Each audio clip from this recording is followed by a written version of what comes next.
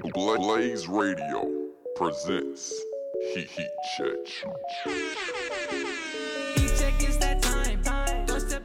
Alright, this is Heat Check, and on this Martin Luther King Day episode of the show, we find ourselves at a familiar place. Basketball in anarchy, and a tradition unlike any other, Purdue playing during the show somehow, even though we're recording at 10:49 local time. 9 a.m. kickoff, or tip-off, different sport, still transitioning for Purdue and Illinois, so we'll be aware of what's going on in that one. But if what we've seen this weekend and this past week serves as any kind of insight, the higher-ranked team is going down. That, in this case, is Purdue, who is trailing right now in Champaign. They're winning now. They're winning now? Yeah, they're back up. Oh, okay. That kind of deflates the point. Zach Edey's got 14. That's not important at the moment. Let's talk about Baylor. Yes. Number one team in the country, dropping 2 games at home. Texas Tech loss kind of carries a hangover into the Oklahoma State game on Saturday. It's the first time ever a number one team in the nation has been toppled twice at home in a week. How worried are you? If you're going scale of 1 to 10, probably like a 5.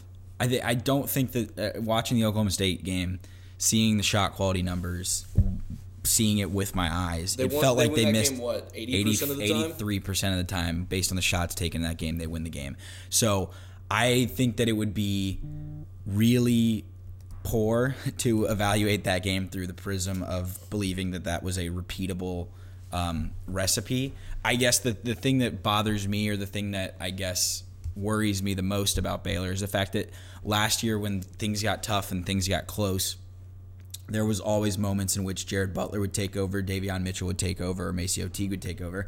And for as good as LJ Cryer is, for as good as James Akinjo is, and as good as Kendall Brown is, Matt Meyer, all those guys, I don't think any of them, there's a reason that we have not really been throwing around their names, maybe aside from James Akinjo for a All-American season. And I think that is indicative of just the lack of star power maybe that this Baylor team has, and the fact that it's an overwhelming team physically, defensively. It's an overwhelming team with just the wide array of guys who can get it done offensively, but none of them that have the, I guess, takeover moments at the end of games and is able to really solidify things when they're reeling and when it's close late. Like the LJ Cryer turnover when they were down 1, had a chance to go up 1 with, I think, 40-some seconds left in the game, was just him rushing. And I felt like that was probably a product of feeling tight because you had lost the Texas Tech game earlier that week. Mm-hmm. You had seen that it was capable of happening before. And then Oklahoma State did a lot of good things defensively and is a better defensive team than offense. So it makes sense that they were able to create some belief or some fear in Baylor that they weren't going to be able to get things done. So I would say I'm not saying that this is nothing, but I'm not saying that it's everything, and I think that Baylor will likely bounce back. Mm-hmm. Of course, we get to see them play West Virginia this afternoon. I think it tips off at 3 Arizona time, so that's a 5 o'clock local time tip in West Virginia. Of course, it's a holiday, so that doesn't necessarily impact attendance, but we'll see what happens here. If they lose that one 3 straight, that would be some panic time in Waco, but I don't necessarily foresee that happening. So Baylor is 9th worst in the nation in terms of the percentage of shots they get at the rim. It is the 2nd worst mark of teams in the power conferences. Ohio State only gets 25% of their looks at the cup. Baylor is at 28%. And I think that this is part of the revolution of this team over the last couple of years, where they work the ball around. They get 3-point shots at a high volume. 75% of their threes are assisted, which is an insanely high number as well. And Baylor does convert when they get to the rim, but what they are missing is exactly what you said. And the thing that I pointed out throughout the year, I don't know what Baylor is just truly as a team. And given they didn't have Sohan for this game, that's important. That's a starter. But I don't know what Baylor truly is as a team, because I don't think they have that guard that can just get to the rim at will and get easy buckets and create that way. And that really showed up in this game. Of course, they missed a ton of open shots. They should have beat Oklahoma State. For that reason, I'm not hitting the panic button.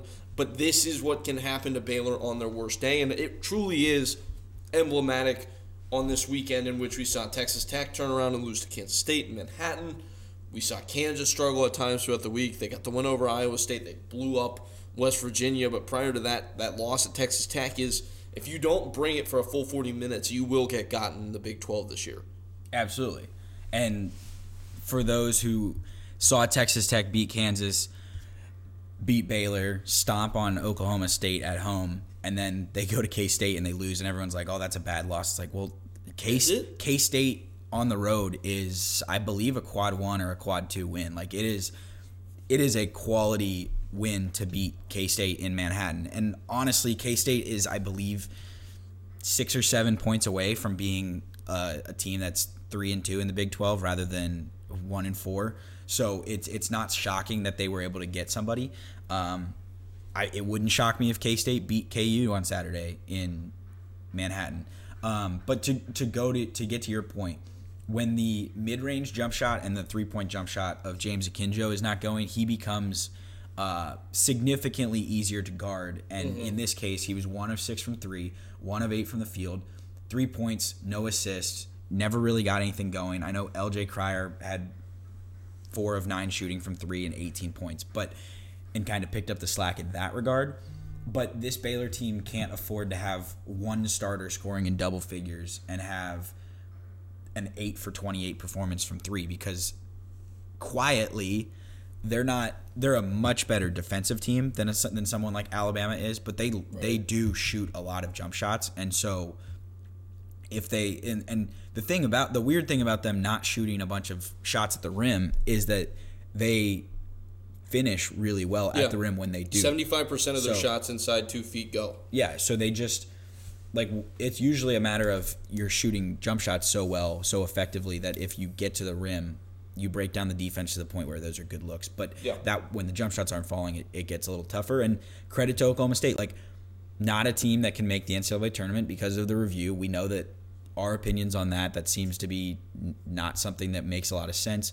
But given that is the case, they're fighting their butts off, and they've already got wins over Texas. They've got a win over Baylor now. They're going to get some people in the Big 12 play, and so I think a true indicator of who's going to win the Big 12 when you come down to the Texas KU Baylor battle, I guess. I mean, Iowa State already has 3 losses in conference play, is probably going to be who can go 2-0 against Oklahoma State, who can go 2-0 against K-State, probably 2-0 against TCU, because those are all quality teams at the bottom. And if you can avoid losing to them, because you're going to get tripped up in the middle of the league at some point, I think that's key. I know I'm throwing a lot of numbers out right now. Great website, hoopmath.com, gives you breakdowns of how teams are performing from different regions of the court. I think it's pretty informative. This is fascinating because I think we're all of the consensus opinion that Baylor, as a team, their team defense is better than it was last year, right? That's opinion that's well withheld. Baylor is 4th worst nationally at field goal percentage allowed at the rim. Just under 70%, 69 nice. Oklahoma State was able to get that kind of look. They were able to get in transition. That helped a lot. But they went at Shamwa Shashu. They went at Flo Thamba. And they got inside and were able to create amongst the trees and get buckets that built a huge lead for them that ended up being enough to have them outlast Baylor. Yeah, and the runouts, the points in transition were extremely impressive, and the points off of turnovers were impressive because Baylor, the turnover deficit was only 11-10, so they only turned the ball over one more time than Oklahoma State. But it felt like Oklahoma State's turnovers were not live ball turnovers, and Baylor's were. So Baylor's live ball turnovers were leading to dunks and runouts and everything in that. Well, and that's the other thing, Gabe. Riley says this, quoting Jay Billis all the time. A missed 3, a bad shot, is usually the first pass in the other team's fast break. And that was very evident in the first half as Baylor just couldn't make anything. Yeah, and the reason I don't know if this is necessarily repeatable, but why it's also concerning is because Oklahoma State wins this game with one person scoring in double figures. Like Bryce Thompson got 19. That's Bold. impressive. He was extremely impressive late, made 4 huge free throws in the game's last 30 seconds. But you're not going to beat Baylor most of the time with one person scoring in double figures. But you might be... It seems to be that teams are better off mucking the game up against them than they are running with Baylor, because so far Baylor has lost twice, and the 2 times they've lost, they've scored less than 62 points. So I don't know if it's necessarily a trend. I will say that even as late as last week, we were talking about the fact that they played TCU close on the road, and like that's not an easy win, and TCU showed that to Oklahoma on Saturday. But you're going to have to bring it every single night, and this week Baylor goes on the road twice. So if you can't take advantage of home court, losing twice on your home court is a really easy way in a round-robin league to lose the league. You've got to defend home court, because the reason Kansas has always won those Big 12 titles, the reason there was a 14-year streak, is because you could just count on 9-0. KU was going 9-0 at home every single year, and if that happens again this year, and they're already 2-0, whereas Baylor is 0-2 or 1-2 because they beat Oklahoma at home. They're at a significant disadvantage. I think I'm comfortable saying that this Baylor team is not as good as last year's. Yeah. Well, it would have been kind of ridiculous for us to think that it was. Realistically, I mean, that's one of the great teams. Yeah. What Baylor had last year. And something that's profoundly interesting to me is those comments that Scott Drew made in the ESPN Plus show they do about Baylor, where he said, hey, doesn't feel like our team is as together as it was prior to the Christmas break. And we saw a little hiccup like this from Baylor after the COVID pause last year, where it just didn't look like they were Baylor for about 2-3 weeks. They turned it on in the tournament, it all worked out, sure. But comments like that from a head coach are pretty jarring. And the fact that they were allowed to be in the documentary, which, like, good for them, but not the thing that I was expecting to hear when they ran the promo. So that was kind of shocking. It'll get you to listen, though. Yeah, certainly. I'm interested to see what they do today at West Virginia. Not an easy place to go get a win. But I'm starting to think West Virginia might be one of the worst teams in the league.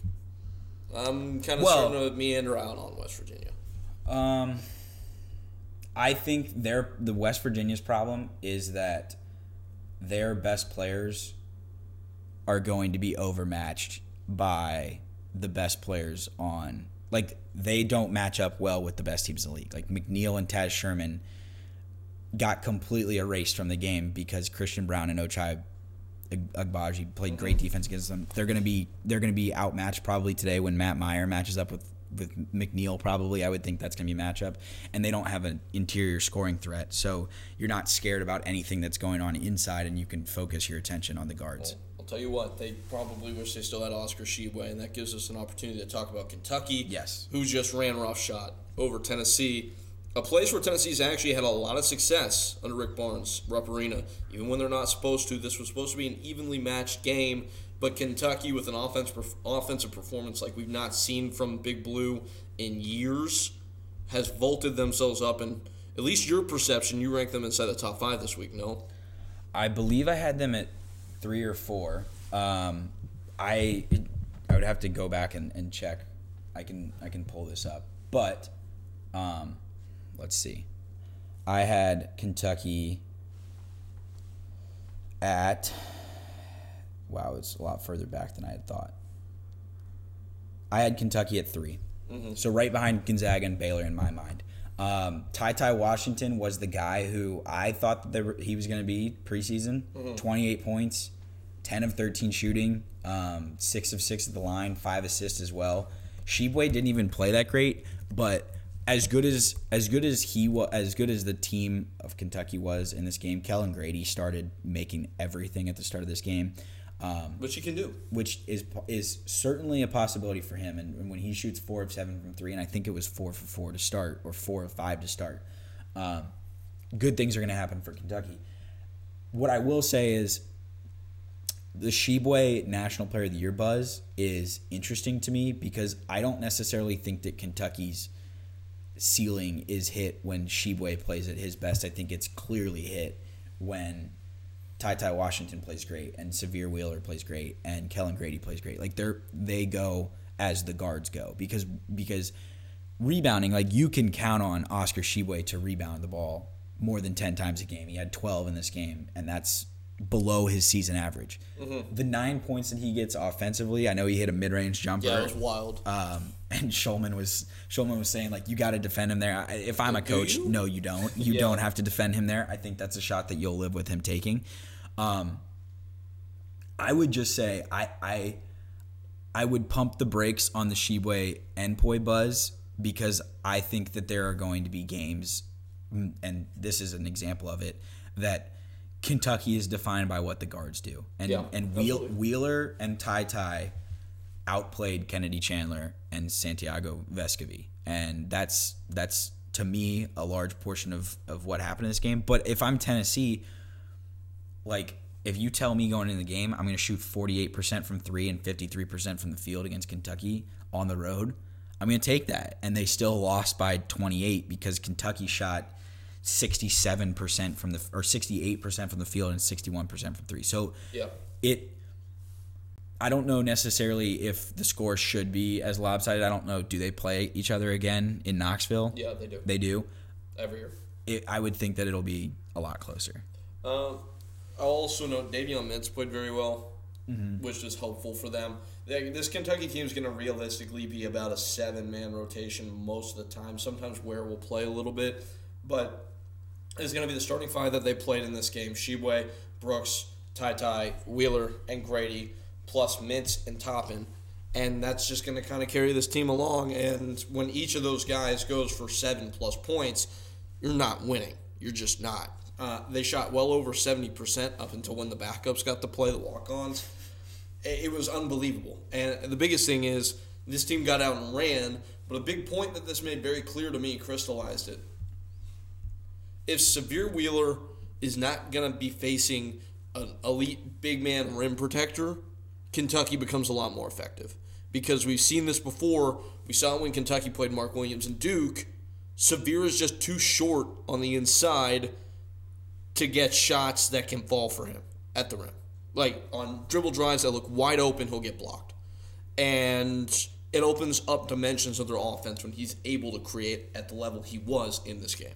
Yeah, I mean, they're slightly matchup dependent in that sense. They still have 5 guys who average double figures. Oh, for sure. And that's they're why the best offensive team that Calipari's had in a while.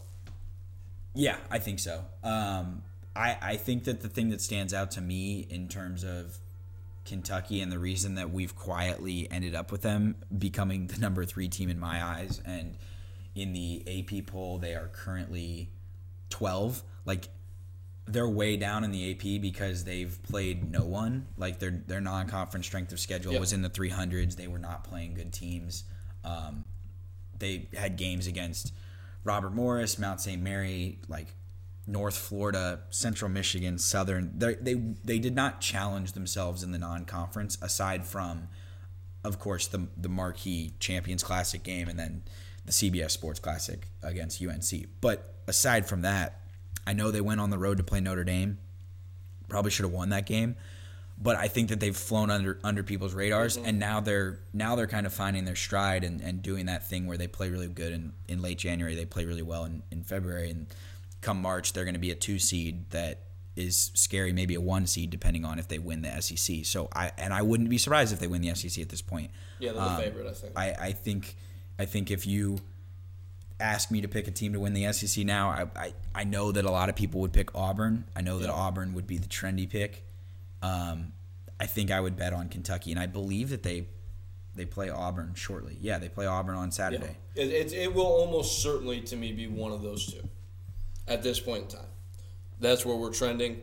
LSU got exposed a little bit. High five. Good on you. Boom. You pick that. Sell. That stock shorted well. And we can talk about how successful our portfolios look here in a couple minutes. But the next 3 Saturdays, Kentucky goes on the road to Auburn this weekend, on the road to Kansas the next weekend, on the road to Alabama the next weekend. Like, those are 3 great tests. Yeah, absolutely. I think that Alabama should be hitting the panic button hard right now. And let's just say in the SEC. So explain to me why you had Auburn at 9 in your poll this week. 8. The reason, though, that they were not ranked first. Gonzaga still would have. 3 of 5 first-place votes on our poll went to Gonzaga. Yeah, you didn't have Auburn first either. Yeah, I did. No, you had Arizona. Oh, yes, I did. You're true. So, like, the outrage that I'm the reason that Auburn's not number 1, it's like only Scott had them 1. You had Arizona 1. I had 3, though. You had them. I had Gonzaga. I had Auburn at 8 because I truly believe you go down the list, and I'm a big-time believer in KenPom. I'm a big-time believer in predictive metrics. And those predictive metrics, you can ask yourself, who over the course of this year has proven the predictive metrics wrong consistently? And that has not really happened. Like, I know Auburn has gone up the ranks, and they have a chance to go up the ranks. They are, in my opinion, would I take them against Gonzaga? No. Would I take them against Baylor? No. We'll see what happens. Villanova, Kentucky, Purdue, Kansas, Arizona, I think they're all in the same kind of conversation as them.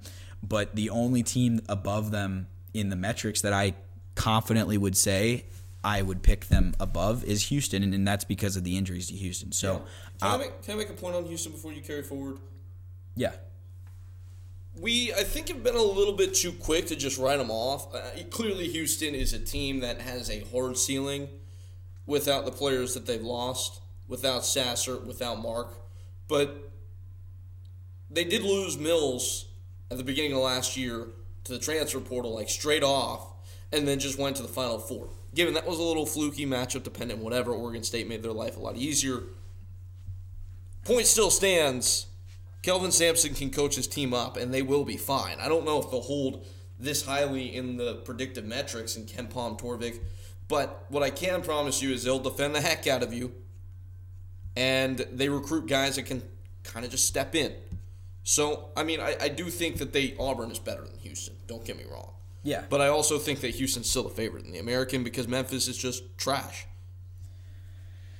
Well, yeah, like that bet has kind of gone out the window for you. I'm just praying for Kendrick Williams and SMU at this point. Yeah, someone else to take them down. I mean, Auburn has, I don't know, like Jabari Smith could very well be the number 1 pick in this NBA draft, and I wouldn't be surprised. It looks that way right now. He changed the end of that game against Alabama on Tuesday night, scared Javon Quinley out of shooting a jump shot, and led him to the paint to throw up just a wild shot that had no chance of scoring. But I still feel confidently that if neutral court happens, if a neutral court contest happens, that Auburn is not of the same elite caliber level. And like they defend pretty decently. They play offense at a top 15 clip, but on the margins, like a couple things could happen this week. They could go beat Kentucky, and I would certainly react to that favorably for them. So they can change my opinion, but I can understand people who are mad that Auburn ends up with 11 more first place votes than Gonzaga did in the AP poll, and that because a couple people also subscribe to some predictive metrics. A couple people, one person. Well, one notable person really put them down there. I think that is a glaring poll thought, is that something wild like that happens and it stands out to people. But to me, someone like Jesse Newell, the one person that we're alluding to, who consistently follows the book and says he will go with predictive metrics rather than his eye test, because his eye test does not get to watch every possession from every team. Having a tried and true reason for the way that you do your rankings, to me, is more respectable than just pretending as if your eyes seeing something, seeing 5 possessions. Because, like, to be honest, Tuesday night I had class. I got home.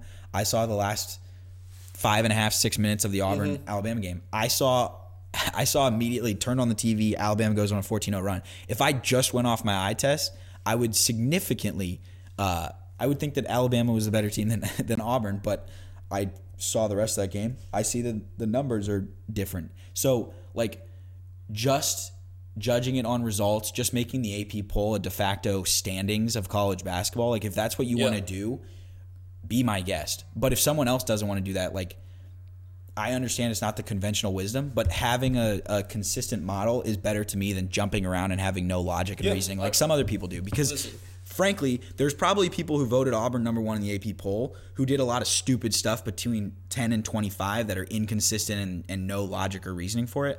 And to me, not calling that out, which we're not going to because people don't, is just as dumb as omitting Auburn from number 1. It just robs Auburn's fan base of something. Well, yeah, and that's the part that, I mean, I appreciate that Jesse Newell, who is the one voter out of the 60 that had Auburn below, the top 4? Mm-hmm.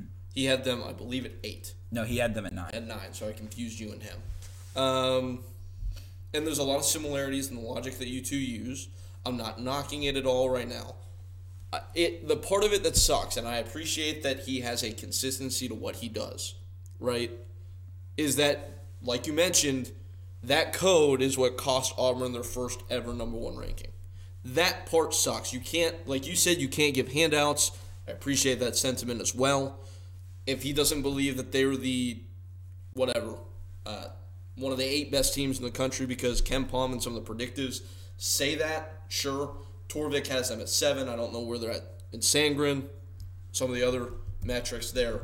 But if Ken Palm is the end-all be-all for you, and that is your blind spot mirror, so to speak, to put a label on the thing that you spoke to, which is, hey, I can't watch every possession. I respect that. I'm not going to come down on Jesse Newell, but the byproduct of it, that kind of sucks. Sure.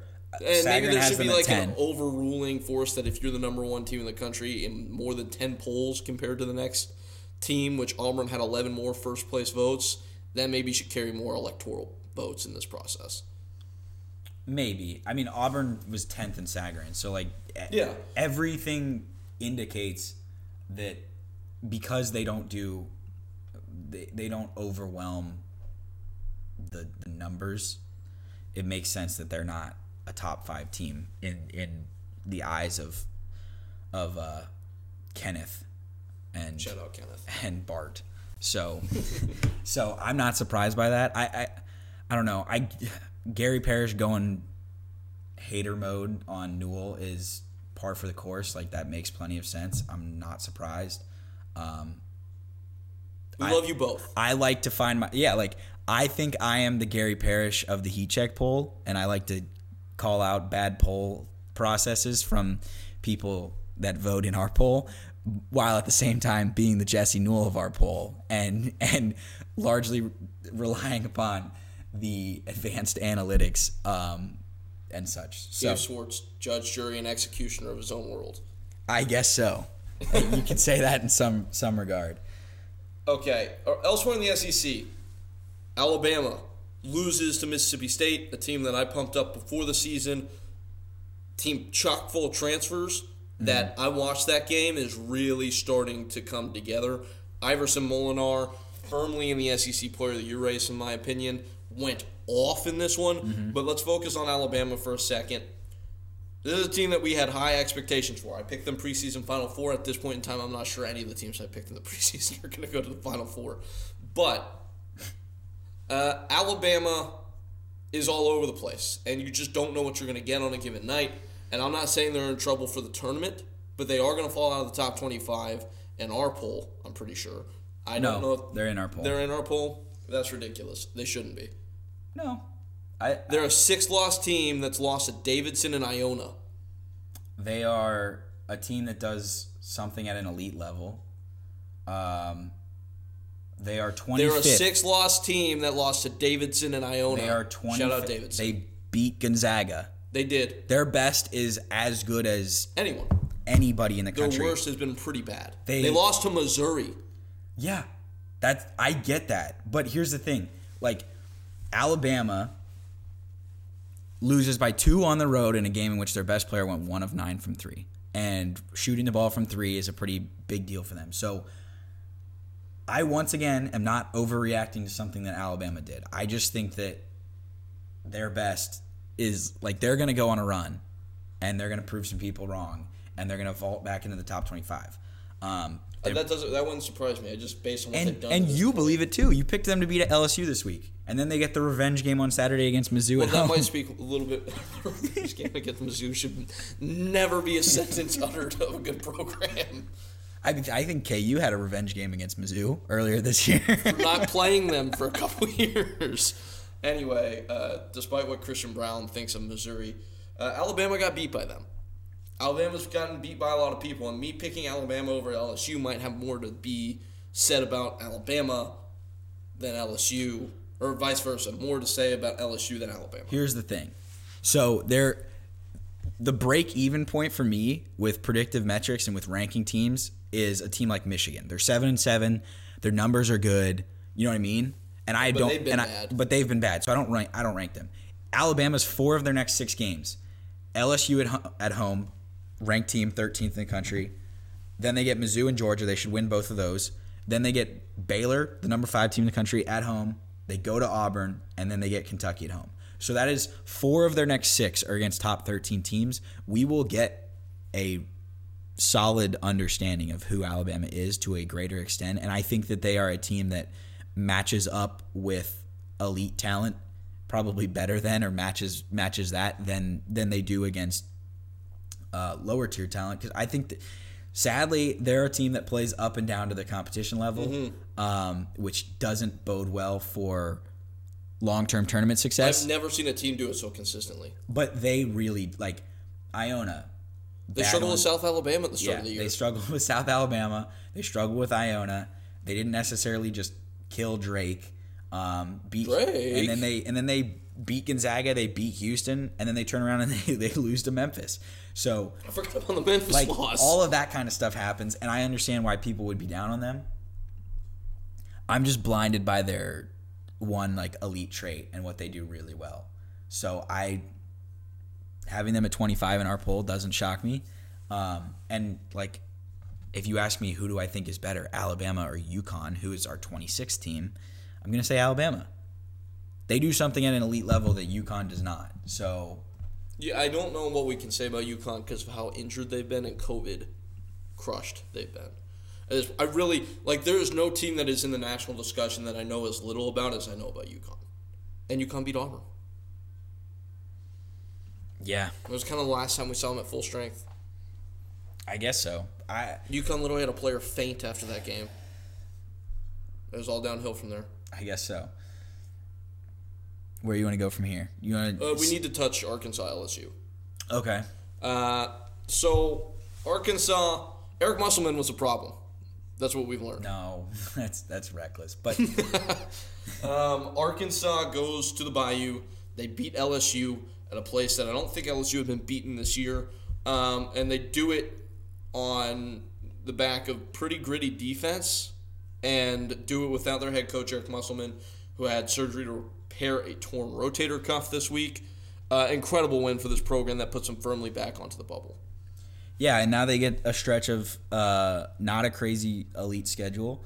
I think that the thing that stands out to me in terms of Arkansas and the fact that they were able to be a team that usually wins with offense and usually wins by pushing the tempo is they won kind of a grinded out game. Mm-hmm. JD Notte, 19 points, 7 of 13 shooting. I think JD Notte deserves a lot more run. I think that the thing I hate to just like crush on short guys, but if you're gonna say things about Severe Wheeler and say that if Chris Lykes. It's a bigger deal for Chris Lykes. He's smaller. He finishes at the rim worse than Severe Wheeler does. Yeah. I know that he can shoot the ball a little bit better in theory, but he was 0 for 3 in this game, 2 of 11 in 21 minutes. I just think that they should give some more run to Tony, give some more run to Notte, and play through those guards rather than anything else. The Vanover experiment, 1 minute. Yeah, that's done. Off the bench. That's done. Does not seem to be happening anymore. So they are truly a 7-man rotation at this point, which doesn't necessarily make me the most enthusiastic Arkansas supporter. I think that they are probably a team that we are debating bubble-wise for large portions of the rest of the season, and we will have to see SEC tournament-wise what their draw is, if they can get a quality win over one of the top 4 teams in the league. So if they could get LSU again, could they get Auburn? Could they get Bama? Could they get Kentucky? It feels like we're destined for an Arkansas-Mississippi State game that determines a lot of NCAA tournament seeding at some point. Wouldn't surprise me if that's the case. But winning without Musselman, I don't know. It doesn't really matter, but it's impressive nonetheless because on the road, like winning at LSU is hard. Yeah, that's a tough place to play. Historically under Will Wade. Yeah, and once again, I'm just not in on LSU. Not a fan. So the big X factor for me for Arkansas, they're not going to get the guard play they had last year. Like J.D. Notae is a really good player. It's not Moses Moody. The creation, the raw creation that Moses Moody brought is clearly very important in looking at their success last year. And I think we maybe even underrated it at the time because of how much they're struggling this year. The real guy to me that needs to step forward is Jalen Williams, who we thought was going to be the dude this year coming in. He got to play. He got to start as a true freshman on that team last year, and it really looked like he was primed to make that step forward to being a 15-point-a-game guy, and he's been about half of that, 7.6 points per game. The rebounding's been great, 8.8, but these last 3 games he's been in double digits. They've won 2 of them, 13 points, 11 points in his last 2. They've won both of those. So he puts up 11 and 13 in this game, 13 and 10 against Missouri. If he can start to really be that kind of double-double threat type of dude, Arkansas is a much more capable team in my eyes. Yeah, and like 11 and 13 from him against LSU was impressive. Just the entire, I mean, Mizzou in the SEC is a pretty decent barometer for how well you're playing as a team, because if you are even remotely in a close game with them, something is wrong with you and you're not playing up to your full potential. Arkansas beat Missouri, literally doubled them up, 87-43. That was working out some frustration on that one. Yeah. Little therapy session. I would certainly agree with that. 49-15 advantage in the first half. The lead never dipped below 35. I think in the second half it was extremely impressive from the Razorbacks. But I don't know. I think that they're a bubble team. I think that they will be somewhere between a 9 and a 12 seed in the NCAA tournament. That's fair. I also could see a world where they get on a run here and get back into the top 25. Their schedule dictates that it should happen. South Carolina at home, A&M at home, Mississippi on the road. That's kind of a tough one. West Virginia in the Big 12 SEC Challenge. That's at home. And then Georgia. So, like, they've got a 5-game stretch in which they should be favored to win all of those games except for maybe Mississippi. Like, Ole Miss could get them. But they should win 4 of their next 5, and that puts them at 16-6. And, like, we know what people think of just the value of winning games in earning AP poll votes. Like Miami showed that. Yeah. If you just win games, people are going to start respecting you, whether it's rightful or not. Let's quickly talk about Auburn, okay? Yes. Auburn was down big first half against Ole Miss on the road. They have a 7-0 run at the end of the first half that gets them back into the game. They're able to ride that momentum into the second half. Or I should have said the first half. They had a 7-0 run at the end of the first half that got them back into the game. And they end up winning by 9 in a game that I think they trailed by 14 in. This team, I understand what the predictors say, is as complete, if not more so, than anybody in the country. And what I will say to you is because of what they've got in their front court, Walker Kessler, Jabari Smith, Gonzaga has shown us that when they have played teams with elite bigs that can actually guard them, they have lost. Mark Williams, Duke, Bediako, and Alabama. Auburn is a team with the kind of front court that can go toe-to-toe with Gonzaga and beat them. Yeah, they can match up. So I'll ask you this. They play right now, tomorrow, COVID cancellation brings about a matchup between Auburn and Gonzaga in the Sprint Center. Let's just make it equidistant. Who are you picking? Gonzaga. Okay, I feel like you painted yourself into a corner and had to say. No, I think that... Is it because of guard play? Because I think Auburn's got better guard play. I don't know if Auburn has better guard play. Like, Andrew Nemhard has been... He's been really good. Impressive the last couple weeks. I know your take is that Gonzaga is whooping up on teams that literally don't have... No, but literally does not have a chance, which is, to a certain extent, true.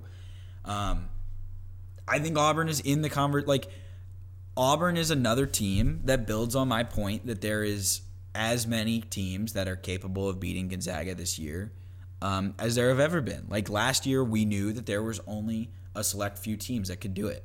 I don't think we even thought that UCLA was one of those teams, but they certainly pushed them with an absolute aberration of a game.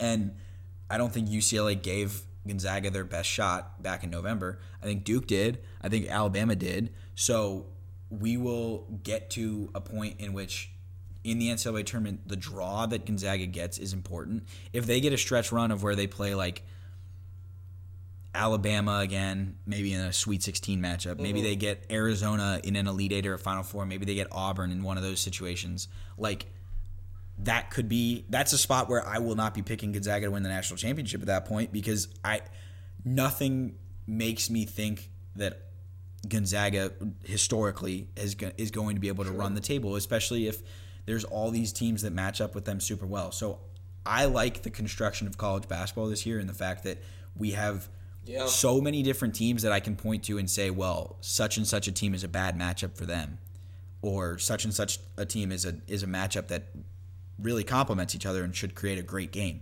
But West Coast basketball seems to be, or everything west of the Mississippi seems to be really good so far this year. Or at least there's elite teams west of the Mississippi. 3 teams west of the Mississippi. And maybe Oregon's in there, Gonzaga, UCLA, USC. The whole Big 12 is west of the Mississippi, technically, except for West Virginia. Also, Big Ten, and Iowa State is too. That's the west of the Mississippi is like a third of the country, or 2/3 of the country. Yeah, I just like the fact that we have teams that match up really well with Gonzaga, and Auburn's one of those. I still would pick Gonzaga against Auburn. Like Jabari Smith would have to have an absurd game, and I don't think it can't happen. I just think you would be asking a lot from one guy. So Gonzaga has now scored 100-plus points, 110-plus points, in fact, in their last 3. I can't remember the last time a team did that, right? I don't think it's ever happened. Considering we were worried about had it ever happened for 2 games? Yeah, and I know it hasn't happened for Mark Few at Gonzaga. So offensively, this team is going to present in a way where the statistics are going to be so dominant and so absurd that they're going to look ridiculous in KenPom, Torvik, and all of it. I will also say, in these games, they've given up 80-plus to Pepperdine. BYU's a good offense, and Santa Clara, that should be a little concerning. They play San Francisco this week. San Francisco's a good team. Still think they've got no chance. But I think that if they go for 100 against San Francisco, you've really got my attention now. Why am I forgetting where that game is being played? It's in the Kennel. Yeah, it's not. It's not going to be close. Probably. Maybe.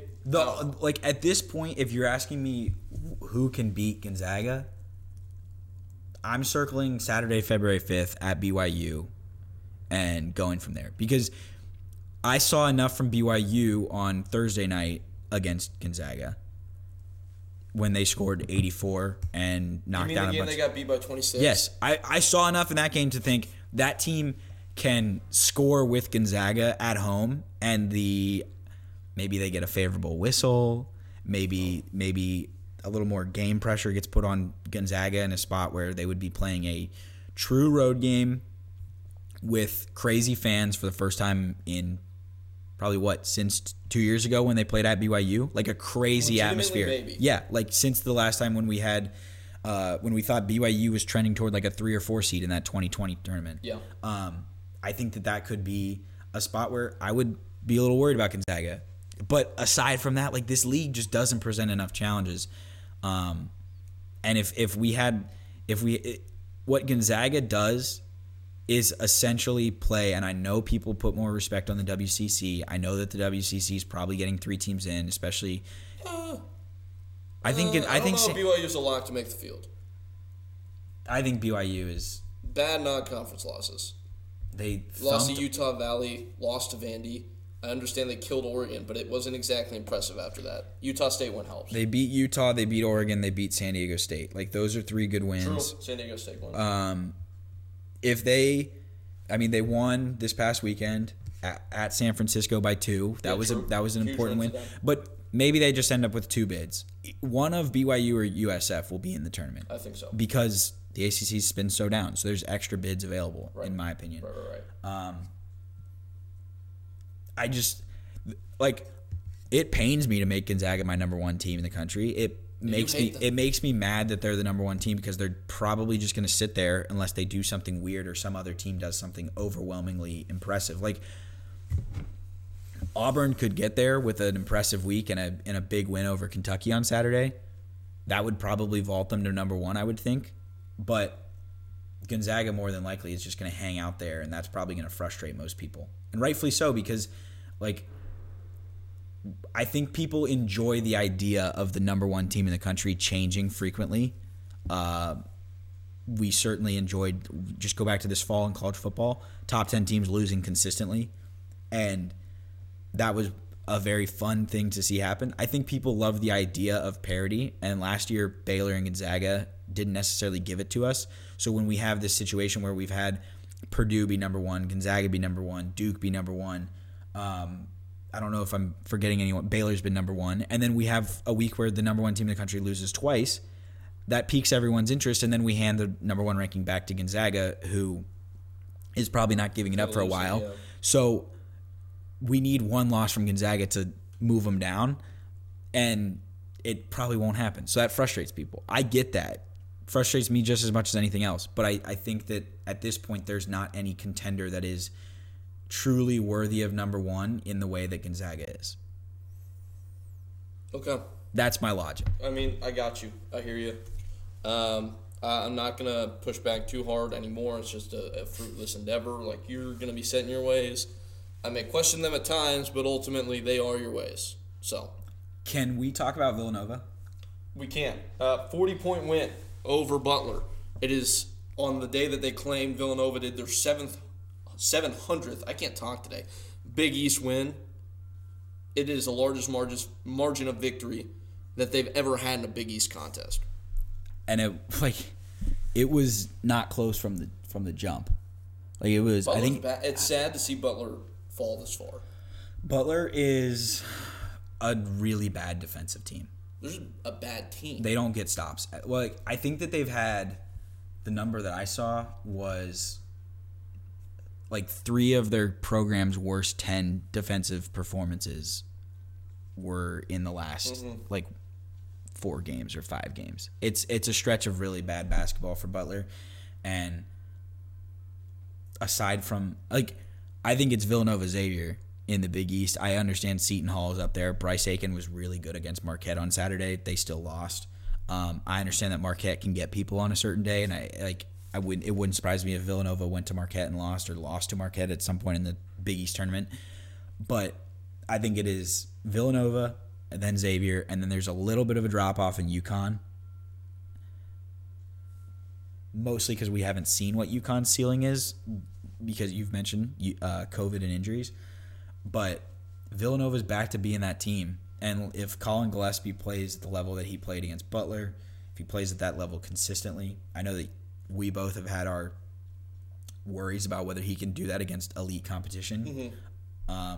Villanova will be that team.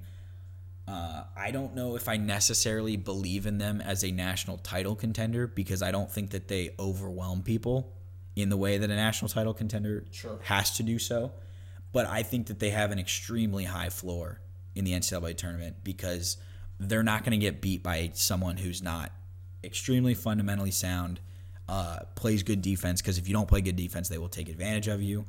And I think that the fewer teams that you have that are capable of beating you in the NCAA tournament, obviously the further you're possible to go. And I just don't think there's a lot of teams that a lot of average teams or like mid-major teams that would beat Villanova. I still have no idea what to do with Villanova, so I'm going to hold off. They've not played they've played some of the hard games in their Big East run, right? They've gone to Seton Hall, they've won. They've beaten Xavier twice, who I think is their biggest rival. Xavier pretty much spotted them in the league, in my opinion. We'll see. I also think they're very susceptible to getting got at different points. Marquette at home this week doesn't pose a huge threat to me. I'm just looking at the schedule now off your screen. Take a peek. At Georgetown on Saturday. They will not, most likely, they will not lose until they go to Marquette on the 2nd of February. That's the first losable game in this next streak. I love you, St. John's. It's just not happening this year. UConn, though, the end of the schedule is very hard. UConn, St. John's on the road in New York, Seton Hall at home, at Providence, bye-week game against Georgetown, at UConn versus Providence, and then you finish the season with a little tune-up game at Butler. So there are losable games in that stretch. Providence will have an opportunity, as much as I know you dislike them, to get involved in this thing in the Big East. I would just be frustrated if Gillespie is given Big East Player of the Year again. I can understand that. I just don't know. I think Julian Champagny is the best player in the league.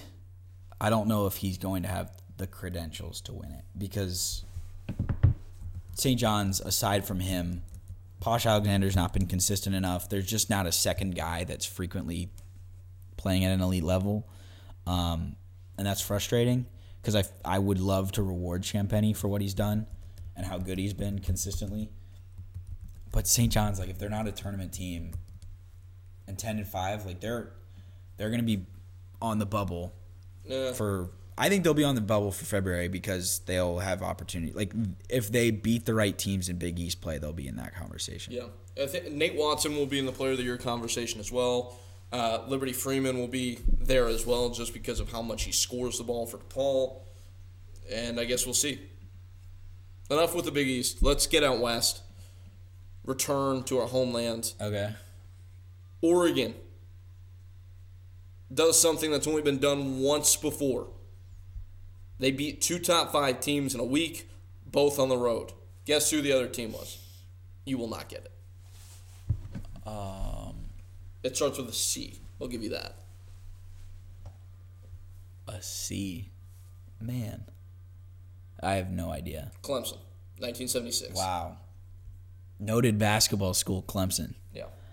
Guess who gave us that nugget? I would bet his name starts with a J. Yes, that's accurate. Shout out Jared. But it proves again, the disparity is insane. I tweeted this out. Jared Burson actually liked this tweet, so that's a big flex.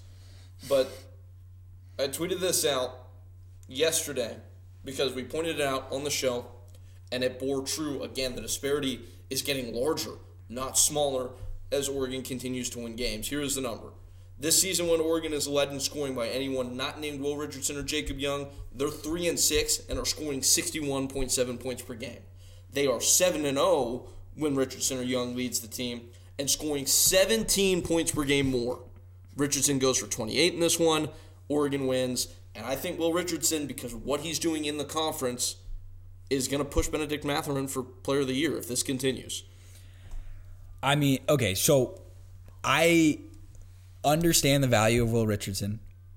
This is what we hoped he would be for the last 2 seasons. I'm the person who, when the pandemic started and we were doing Game of the Year reviews of the 2019-20 season, was saying that I thought Will Richardson could be Pac-12 Player of the Year the next year or maybe the year after. And I was leaning more toward the next year than I was this season. With that being said, I think that the gap, especially given that UCLA lost to Oregon and lost in relatively underwhelming fashion, coming back and then going to overtime, getting a second chance, and then still losing it, I think Benedict Mathurin has a significant gap between him and the field. I get that he wasn't good against Utah, and then he got picked up by Tubelis in a game that they didn't have Kirk Kriisa on Saturday night, and Utah stinks. But when just think about what Will Richardson's knock, the knock of losing to Arizona State, the knock of losing to Arizona State for Oregon. If Oregon was 5-1 and 12-5 in overall, 5-1 in league play, like we would think about them maybe winning this league. And at this point, the home court advantage that Arizona has of the McHale Center, I think, is going to be probably the determining factor in them winning this league.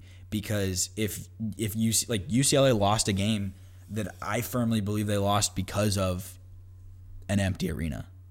And I don't want to diminish the accomplishment of what USC did, but beating 2 top 5 teams in empty gyms is different than just beating 2 top 5 teams. You mean Oregon? Yes, Oregon against USC and UCLA. What Oregon did is not necessarily as impressive as it's not as impressive of an accomplishment as what it could have been. Sure. On paper, it looks extremely impressive. I think that they've vaulted themselves back into the tournament conversation. I ranked them this week. I know, but they're going to have to really they can't have any more speed bumps. The bottom of this league sucks, and you can't lose to Utah. You can't lose your rivalry game to Oregon State. You cannot be losing to Arizona State if they play again. I think that they do. Yeah, they come to ASU on the 17th of February. Mm-hmm. Like, if you lose to the 9 through 12 part of this league, you're going to pay the price. Yep. But if they string off a bunch of wins, and we know that you certainly can because the league's not great, Oregon's going to be back in the tournament, and they might not need a run in Vegas to win the actual thing and get in the way that they did 3 years ago. Mm-hmm. Yeah. Okay. We've fully canvassed the country. Let's take a look at our stock portfolios, okay? Mm-hmm. The teams that I was buying. Davidson, good. Buzzer beater, pretty much. Win at Richmond. Mm-hmm. Tough one this week against VCU. We'll see what they do. Mm-hmm. Michigan State. Not great, guys. Not great. They lose to Northwestern at home in a game they should have won. Had a chance to get it to overtime. The free throw line, and they couldn't make their free throws. Teams I held on. Oregon. That looks pretty solid, I would say, at this point in time. Considering what they've just done. We just talked about that. Xavier. Cool. Indiana. Well, we need to see them play. And then Bama. Looks good for me. How about you? I had my buy. One of them was Illinois. We'll see. They're in a dogfight right now. They had a really impressive win on Friday night against Michigan. Hunter Dickinson against Michigan is not a very impressive win at home. But they won comfortably in that game, running away with it late. Who was my second buy? Why am I forgetting?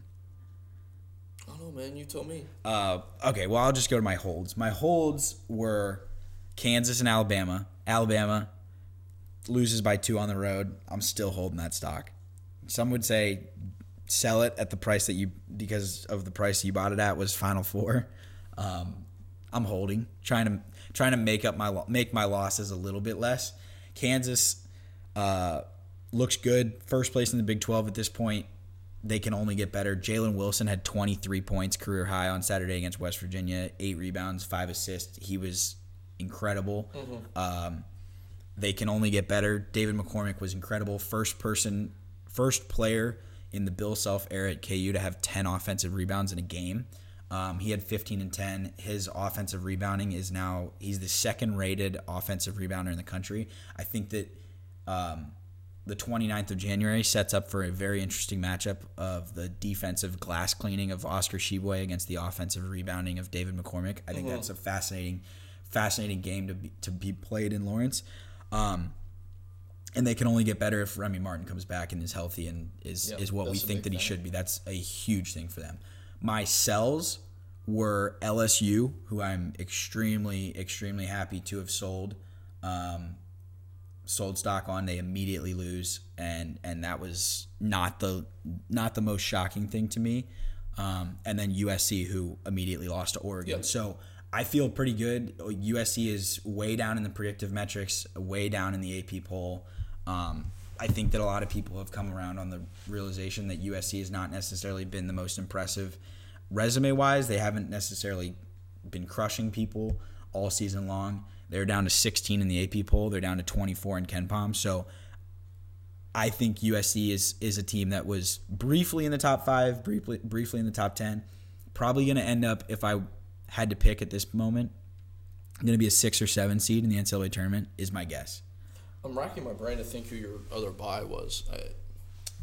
Maybe if I just look at Villanova. And they crushed Butler. Okay, good job. They did what they were supposed to. Like, sure. Good no, teams it's should. True. It's, again, largest margin of victory they've ever achieved in the Big East. That's important. Let's take a look at some of the big games coming up this week. Already we are well into Purdue and Illinois, which is the main game of relevance today. Coming up, though, in the week, you've got a couple interesting ones. Which ones are you circling as points of intrigue, must-watch appointment television? I think I'm going to have big eyes on LSU Bama just because of what that means about Alabama to continue. Iowa State at Texas Tech tomorrow night should be an interesting one. I think we saw what Texas Tech was able to do or what they were not able to do against Iowa State the first time that they played in Hilton Coliseum when Texas Tech played 7 guys, didn't have Shannon, didn't have McCullough. They should have both of them back. Tennessee Vanderbilt is a very interesting one because Vanderbilt has shown to be a competent team this year. Getting them at home, top 25 in-state matchup, I'm super intrigued. And then can Indiana get over the hump on Thursday night? Can they beat Purdue at home for the first time, I think, in the last 12 tries? It's 2,100 plus days at this point, closing in on 2,200. So that is a massive game for the Hoosiers. Yeah, it's the best chance they've had to beat Indiana, probably. Beat Purdue. Yes. Yeah, jeez, man. Just reverse these pre-noon pods are just really messing with my brain. But another one, Duke could slip up. Florida State could beat Duke at home. A place where Florida State has a lot of success. They've won their last 3. Starting to get the ship turned a little bit. Leonard Hamilton's too good a coach to just have it go down the drain, I think. So Duke could get got in that game. I wouldn't be surprised. USC heads on the road to Colorado, who looks maybe a tournament team. Maybe. If they get this win, it would go a long way to helping that. So that could be a tough spot for USC. An interesting place to look at. Okay, will they be able to have the wherewithal to fix it and get back right? I picked Colorado to win that game. You did. For game picks. And then Baylor at West Virginia, like you mentioned, I just want to see what Baylor does in response to this. So those are some of the best ones. Iowa State and Texas Tech, I think we both are of the camp that Iowa State's going to be a team that, is a lot more lethal at home. Significantly more lethal at home than on the road. 4-1 Gabe Kalsher just goes nuclear. Yes. Gabe Kalsher, Big 12 freshman or newcomer of the week this week. Based off of his impressive performance against Texas. Who knew? Just had to call him out for being a 24% three-point shooter, and then he was like, all right, I'll just be a flamethrower on Saturday against Texas. If that doesn't show you that he is a devoted listener of this show, I don't know what does. Let's do scholarships and sanctions to get out of here. My first scholarship is to Dana Altman, just because of the impressiveness of doing historic things, beating 2 top 5 teams on the road in the same weekend. I believe that got him above 700 career wins, too. The UCLA win was the 700th career win of his career. So my first one is to the Rubik's Cubes of Dana Altman. I am going to give a scholarship to Drew Valentine, who is, at 30 years old, the youngest head coach to lead a team to the AP Top 25 since Todd Bozeman. That was 25, math is hard, 29 years ago in 1993. 1993 feels closer than 29 years ago, you would think, but maybe not. My second scholarship, I don't know if it's a scholarship or if it's a sanction, is Fiery Bill Self, dropping F-bombs in press conferences. Love it. There was some, I would say, scary rumors to some people that the end of the Remy Martin tenure collegiate experience was going to happen on Saturday, or was going to happen shortly after because of the knee injury / him not getting along with the coaching staff. Some people were putting out hearings. Bill Self heard those hearings and said that he knows a hell of an effing lot more than some people. Not on politics or world news, but on some things, and this is something that he knows more about. I think that could be a tide changer for KU because Bill does the weird build people up, tear people down thing. And he's been building up David McCormick all year long because he wants to build his confidence. And I think he's been tearing down Remy a lot and kind of trying to take away his Bobby Hurley habits. But I think this was, and then he finished the comment with saying, we need Remy, we need him healthy, and we need him to be his best for us to be our best. And I think that was kind of like the beginning of the build back up. So I will say sanction to the hearings and the haters. Yeah, and the haters. And that was a wild message to the haters from Bill Self, and scholarship for the message to the haters. Yes. So, sanction here to scorekeepers. You see this? I think I've seen this, but it might be I might have a different scorekeeper. At the start of the Fresno State UNLV game, the ball got batted out of bounds off the tip-off. Mm-hmm. Shot clock operator took it from 30 seconds to 20 seconds in this instance, which yielded the fastest shot clock violation in the history of college basketball at only 24 seconds on the first possession of the game. I cannot believe this was not protested. How did everyone on a coaching staff and all 5 players on the court not realize that a shot clock violation within the first 20 seconds of the game is not possible? I don't know. I don't know either. I don't think I have anything else. I'm going to give one last sanction. Sanction to Rick Barnes for just totally mismanaging a roster. Okay. Tennessee does not play. I mean, Rick Barnes is one of the great head coaching, I guess, installations that we've got. Oh, my God, Jaden Ivey. That was an unnecessarily aggressive block. But when you watch Tennessee play, he's trying to play like his roster is that of the one he had 2-3 years ago with Grant Williams and Admiral Schofield, trying to feed the post. Everything starts from the block, and he just doesn't have the personnel to do it. He's recruited guards, 5-star guards, every year, and yet he insists on feeding the ball to Uros Plavsic, or however you say his name. They were saying it a little differently than I had heard it said in the past on the broadcast. And just playing too many guys, and there's some things, some actions I would like to see them run. Tennessee, that I think would be a lot more helpful for them. They used to do a lot of stuff initiating from the high post, letting guards cut to the vacated space. They don't really do that right now. It doesn't feel like this Tennessee team is going to achieve what they could with Rick Barnes managing his roster the way he has. Justin Powell should probably start over Vescovi. I think Vescovi, I've always envisioned him more as like a super 6-man. I think Tennessee could be so much better than they are right now.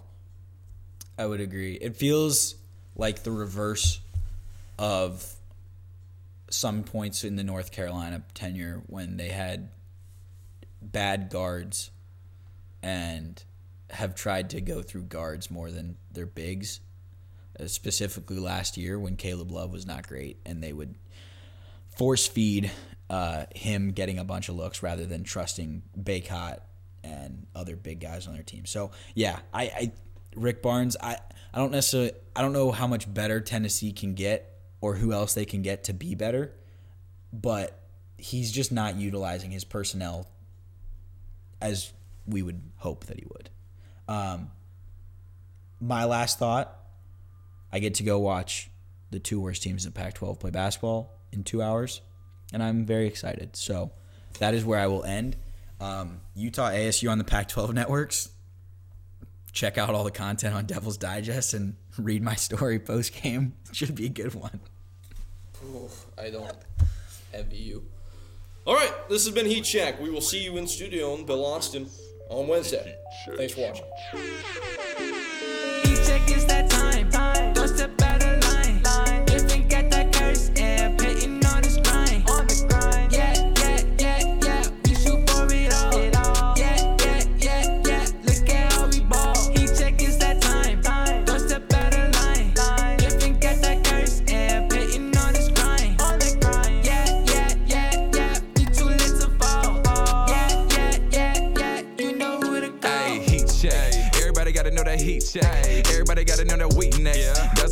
it's Sunday or a Monday, you know that we flex. You can never make it more obvious. You checking for the heat, that's cold. Headed to the top of this, you can never reach these goals. Hop in the booth and we spitting the truth. We inspire the youth and we get to the loot. You do what it does and we do what it do. We turn to the max and they got you on mute. Ooh, flow so high, so you know I had to run it back. Blazers a ball, then we running like a running back. Gabe brought chalk, so you know we having fun with that. Turn you into op, so you know it ain't no coming back. Now we done with that.